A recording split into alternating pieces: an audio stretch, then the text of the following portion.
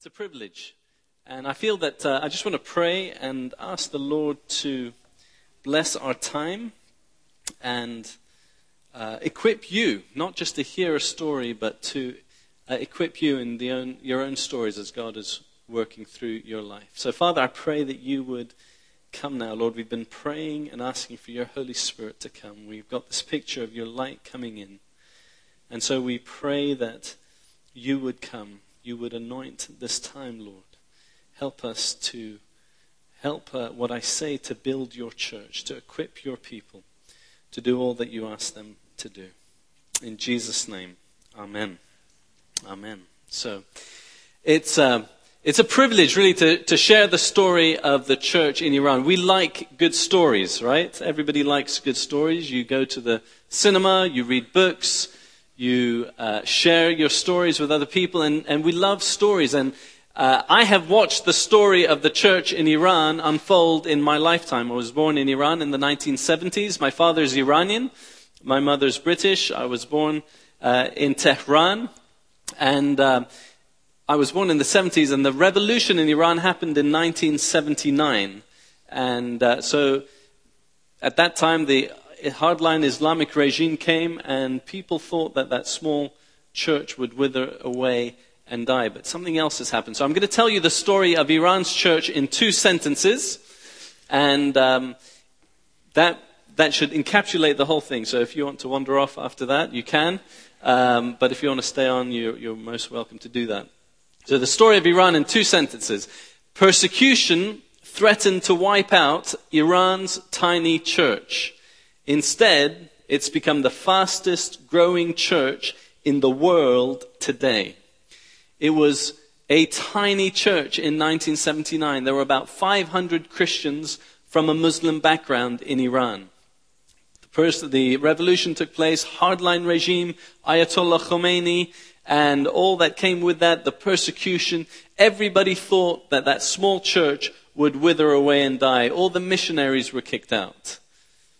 But instead, today the most conservative estimate is 500,000 or more Muslims Iranians from a Muslim background who now believe and follow the Lord Jesus. Many say more than 1 million.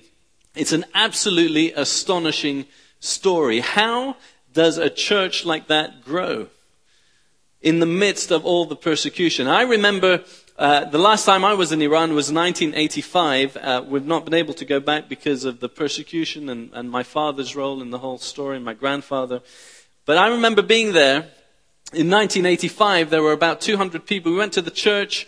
It was a small church. A couple of hundred people were there, and they were praying. And I knew that my grandfather, who had come to faith in the 1930s in Iran, had prayed his whole life for Iran, for God to bless Iran.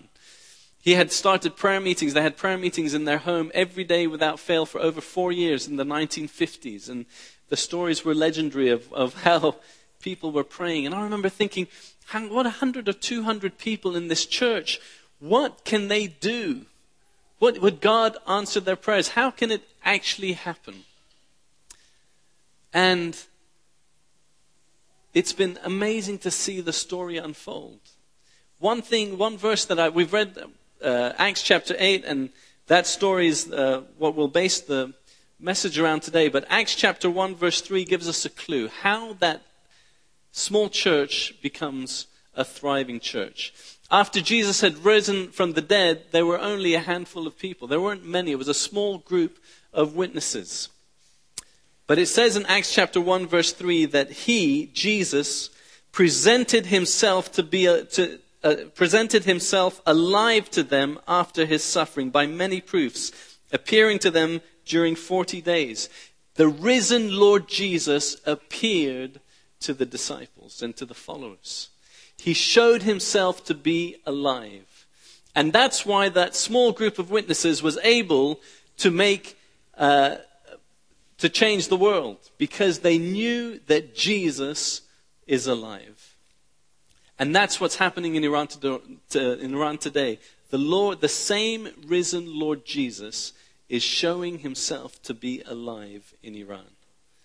And because of that small group of witnesses is sharing the message, and others are hearing. So, how is the church in Iran growing so fast? I want to just share a few thoughts from this passage and tell you a few stories that will help capture what we're talking about. In this story, in Acts chapter 8, the angel of the Lord appears to Philip and says, go to this road, and it's a desert place. It makes it very specifically known that this is a desert place. Why would you go to a desert place? The church in Iran is growing through courageous leaders willing to go to desert places. Philip went to a desert place why would you go there? Why would you go to somewhere where it seems that nothing really will happen? The church is growing through courageous leaders willing to go to difficult places. Let me tell you Sarah's story. Sarah was 24 years old. She's a friend of ours. Actually, she's been in this church a couple of Christmases ago with us. And Sarah, when she was 24 years old, she finished her training with Elam. So I work with a ministry called Elam Ministries. Elam exists to strengthen and expand the church in the Iran region. We do three main things. We train leaders to serve the Lord in that part of the world, in the Iran region. We equip them with Bibles, books, and resources, and you hear about that in a minute. Then we send them to plant churches, and then we also do media ministry. Well, Sarah is one of those who was trained for ministry, went back to Iran. She felt the Lord tell her to go to a city called Isfahan. Isfahan is a very fanatical city. And when she went to that city, she felt the Lord say to her, I'm going to give you 7 churches in this city. And she thought, Lord, how can I do that? It's impossible for me. And all she knew she could do was pray. And she prayed, and they had the first church. Then they had the second church. Then they had the third church. Things are going well. The 4th house church, the 5th house church, the 6th house church. She knew where she was going to plant the 7th house church. But just a couple of weeks before she did that, there was a knock at the door early one morning, 6 a.m. 5 angry policemen burst in. They arrested her and her family. That night she was in Evin prison in Tehran. Very notorious prison in Iran. For 12 days they interrogated her. She was in solitary confinement. And she realized that they knew everything about her ministry. They knew about the 6 churches. They even knew where she wanted to plant the 7th church. And so she began to complain to God in her prison cell. Have you ever complained to God? Lord, she said, you told me 7 churches. Now they know everything. Everything's lost. Everything's finished. Everything's gone. And she was complaining to the Lord, and it was silent in her cell for a little while. But then about the 17th day, she said the Lord spoke to her. And he said to her, Sarah, you are acting like I am dead. You are acting like I am dead. And she got up in her cell and she began to worship and praise the Lord. After 35 days, she was released from her prison. People told her, leave the country, it's unsafe for you. But she felt very clearly the Lord say to her, stay in this land, I have more work for you to do. Sometime later, even though the authorities had told her, you must never go back, you have no permission to go back to that city, the Lord opened the way for her to go back, and she planted the 7th church. The Lord is working through courageous Christians, just like he did in Acts, who are willing to go to desert places where others might think it's a ridiculous thing to go. Why would you go to a hard place? Why would you go to a place where apparently there's going to be no fruit? But when you go where God sends you to go, he opens a way for something very dramatic to happen. And we have so many brothers and sisters in Iran, your brothers and sisters. You have family in Iran who are courageously going to desert places and seeing incredible things happen. Another way the church is growing is just like it was here, through the word of God. You have this Ethiopian eunuch who's reading the scriptures. And what I want to say here is that there are unexpected seekers all over the place. Unexpected seekers. Who would have thought an Ethiopian eunuch would be reading the scriptures and wanting to know more, wanting it explained to him? There are unexpected stories all over. And I want to encourage you today that there are unexpected stories all over, even here in Hazelmere. Right here in Hazelmere, there are so many unexpected. If you only look for the expected, if you only look for the predictable, you're going to miss the most exciting stories. Because all the most exciting stories in life is when the unexpected happens. And here you have this story, unexpected, an Ethiopian eunuch. And we're seeing so much of that in Iran today. That's one reason the church is growing. My friend Matthew was walking in the park one day. In fact, he was lost. And he couldn't understand why he was lost. He was walking with a friend who took him somewhere that he'd never been before. And when his friend left, he was left in this park and he sees a man sitting on a bench reading our New Testament. So Elam Ministries has printed a modern version of the New Testament in 2003. I joined Elam in 1998. And we had been translating the Bible into modern Persian. Finally, in 2003, it was finished. We printed 10,000 copies of the New Testament. And I remember thinking, what have we printed 10,000 copies for? That's a lot of New Testaments. Who's going to read these? Who are we going to give these to? But we soon had to print another 20,000, and then 50,000, another 100,000. Today, we have printed more than 1.5 million copies of the New Testament for Iran. And this year, we want to print another 200,000. So God is working through the scriptures. And so this man was sitting on a bench reading one of those New Testaments. And he recognized it. So Matthew goes up to him and says, "Hi, I just see you reading a book. What is that book?" As if he doesn't know much. And the man says, "I'm reading this book. Somebody gave it to me. It's fascinating. But I don't understand it, and there's no one here to explain it to me." Matthew is one of our best pastors in Iran. So he sat on the bench, explained the gospel to him, and led him to the Lord Jesus. Vahid is another friend of mine. And he is wonderful. He goes to a city in Turkey, actually, where there were Iranians. There had not been a church in that city for decades. And so he went and planted a church. One day a woman comes up to him. She's never been in a church. She's never read the Bible. She came to him and she said, "Sir, I had a dream, and in my dream there were these verses, these words. The stone the builders rejected has become the chief cornerstone." From 1 Peter, or 2 Peter, 1 Peter. But she didn't know anything about it. She said, "Can you explain it to me?" And there he is, able to explain the gospel to her. The same kind of thing that you're reading here in the scriptures is happening because it's the same risen Lord Jesus who is at work building his church. God is working through unexpected seekers. My friend Ehsan was walking the streets one day as he normally did, here with a backpack full of New Testaments and praying, "Lord, who should I give the scriptures to?" The night before he'd had a dream, and in his dream he'd seen a woman, an Iranian woman, completely covered. The only thing you could see is her eyes and a little part of her face, and completely covered in this black covering. And in the dream she was calling out for help.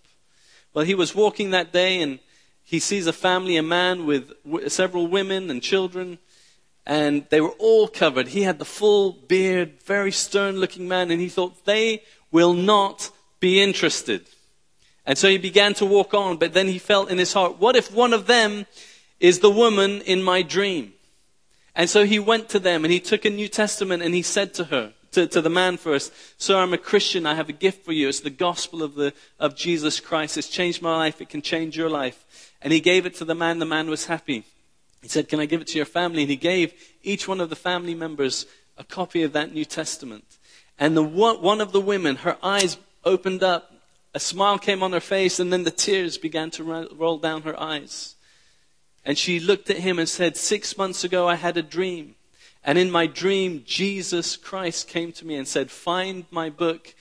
I want to speak to you through it. I have been looking for this book for 6 months." There was a man called Mehdi. Mehdi was studying in a city called Rome. Rome is at the heart of the Shia Islamic faith. There are 50,000 Islamic seminary students. He wanted to become an Ayatollah. Have you heard the word Ayatollah? Yeah? Does it give you warm and fuzzy feelings? No. He wanted to be one of those guys. He was a mullah. He was going around preaching Islam, but he was studying in his Islamic seminary library one day. He was looking for a book, reached up, pulls out a little book he'd never seen before. On the front it said, Injil Isaiah Masih, which means the gospel of Jesus Christ. One of our New Testaments had somehow got into that Islamic seminary library. I know this man personally. He's a friend. He said, I pulled out that book and I read it for 5 hours that day. By the end, he wanted to know, who is this man who can heal blind eyes? Unexpected seekers. There are unexpected seekers right here, maybe living on your street, who actually want to know the truth. Let's look for those unexpected stories. Another way the church is growing is through TV and the internet. In the story that we've read, there's a bit of beaming going on. Philip suddenly is transported somewhere else. And I know it's a bit of a stretch, but we are doing some beaming today, and the gospel is getting into homes all over Iran. All over Iran, into homes that would never otherwise hear the gospel. So I want to tell you a story as I finish here and bring some closing thoughts. And it's a great story. It begins about 25 years ago in Canada. A Canadian woman meets an Iranian woman, and she has the guts to share the gospel with this Iranian woman. The Iranian woman accepts and comes to faith. She grows in Christ. She decides to go back to Iran to tell her family about Jesus. She gets to Tehran, goes to her sister's home. She has dinner, and she says to them, I want to share something very important with you. So her sister sends her daughter Mariam, who was 11 years old at the time, upstairs, says, Auntie wants to tell us something important, you go up to bed. Mariam is curious. She thinks, what is this important thing? So as she goes up the stairs, she goes and she sits on the top stair, listening to her aunt tell her family about Jesus. And there on the top of the stairs, Mariam decides that she wants to follow Jesus Christ. She grows in faith. A number of her family came to faith. But later on, Mariam came and joined Elam. One of the things that we wanted to do was start a children's TV program for Iran. And Mariam was the person. So we started this program called Garden of Friends. But we had absolutely no idea what we're doing. We don't know how to make children's TV programs. But I had a friend in America. And he had a friend called Steve Feldman. Steve Feldman was a Jew. But he had come to faith. Somebody had led him to faith. And then he was discipled. And he grew and wanted to serve the Lord. He happened to be a director of Sesame Street. He's an Emmy Award winner. My friend says to Steve, will you go and help these guys? They want to make a children's program. So he helps us. It becomes a beautiful program. It's really a wonderful program. Kids love to watch it. We actually got an email this week from China. A Chinese child is watching a Persian Christian TV program. It's ridiculous. I got the video of it. It's a great program. There was a lady in Iran, her name is Lale.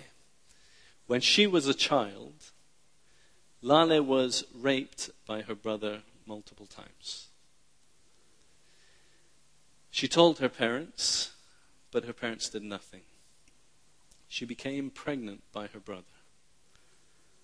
She had a son, and the parents gave the boy away. Lale was broken, destroyed. Her soul. She grew up, she met somebody, and she got married to a man. She hoped this would bring some joy to her life. But he too was an abuser, an alcoholic. She had another child by this man. A little girl called Ariana. Ariana, she hoped, would bring her joy. But life was so hard for Lale. By the time Ariana was 7 years old, Lale had enough.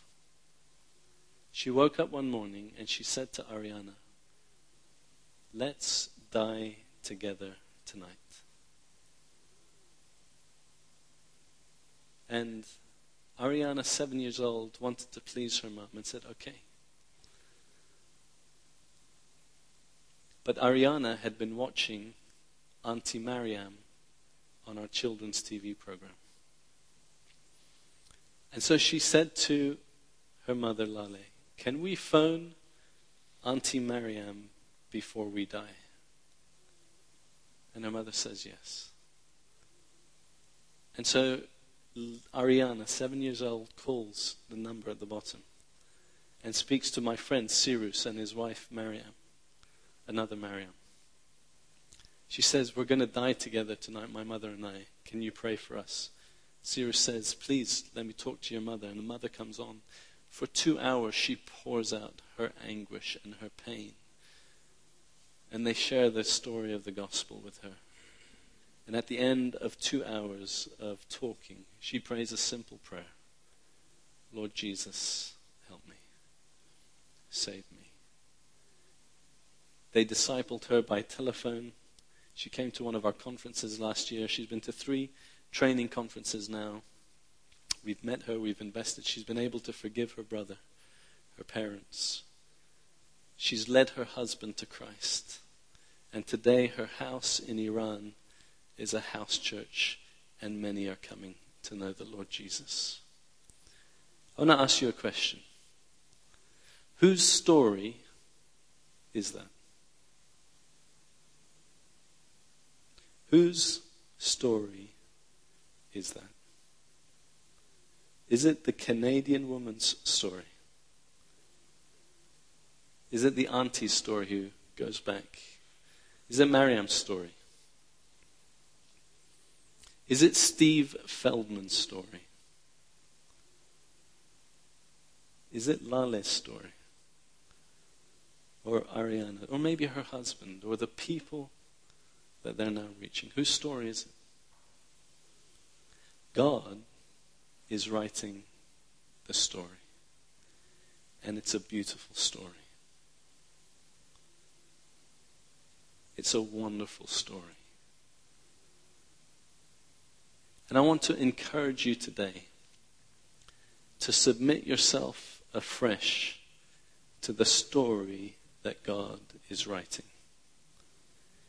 Because when we submit ourselves to the story that God is writing, He can take even the most painful parts of our stories and make something beautiful out of it. And not only is God writing the story, God does something else. God invites us to be a part of the story that He's writing.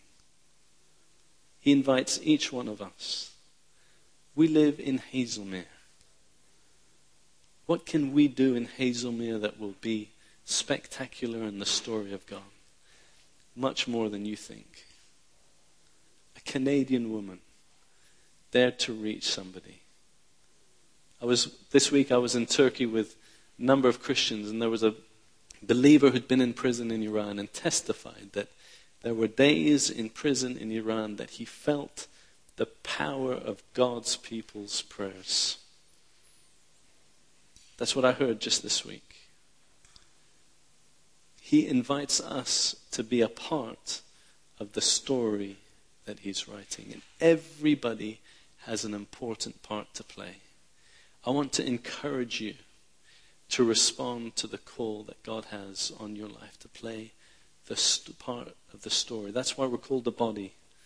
Everyone has a part to play. I want to encourage you. God is writing a beautiful story. He sends Philip to a desert place where no one would expect anything good to happen, to speak to an unexpected seeker. And the gospel goes back to Ethiopia through that man. God wants to write unexpected stories through us.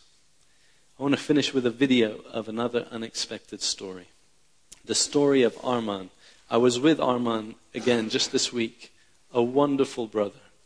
And you have to read the subtitles in English, but it's worth following the story. It's a great story. Again, God will work through us when we allow him to write beautiful stories through our lives. Thank you very much.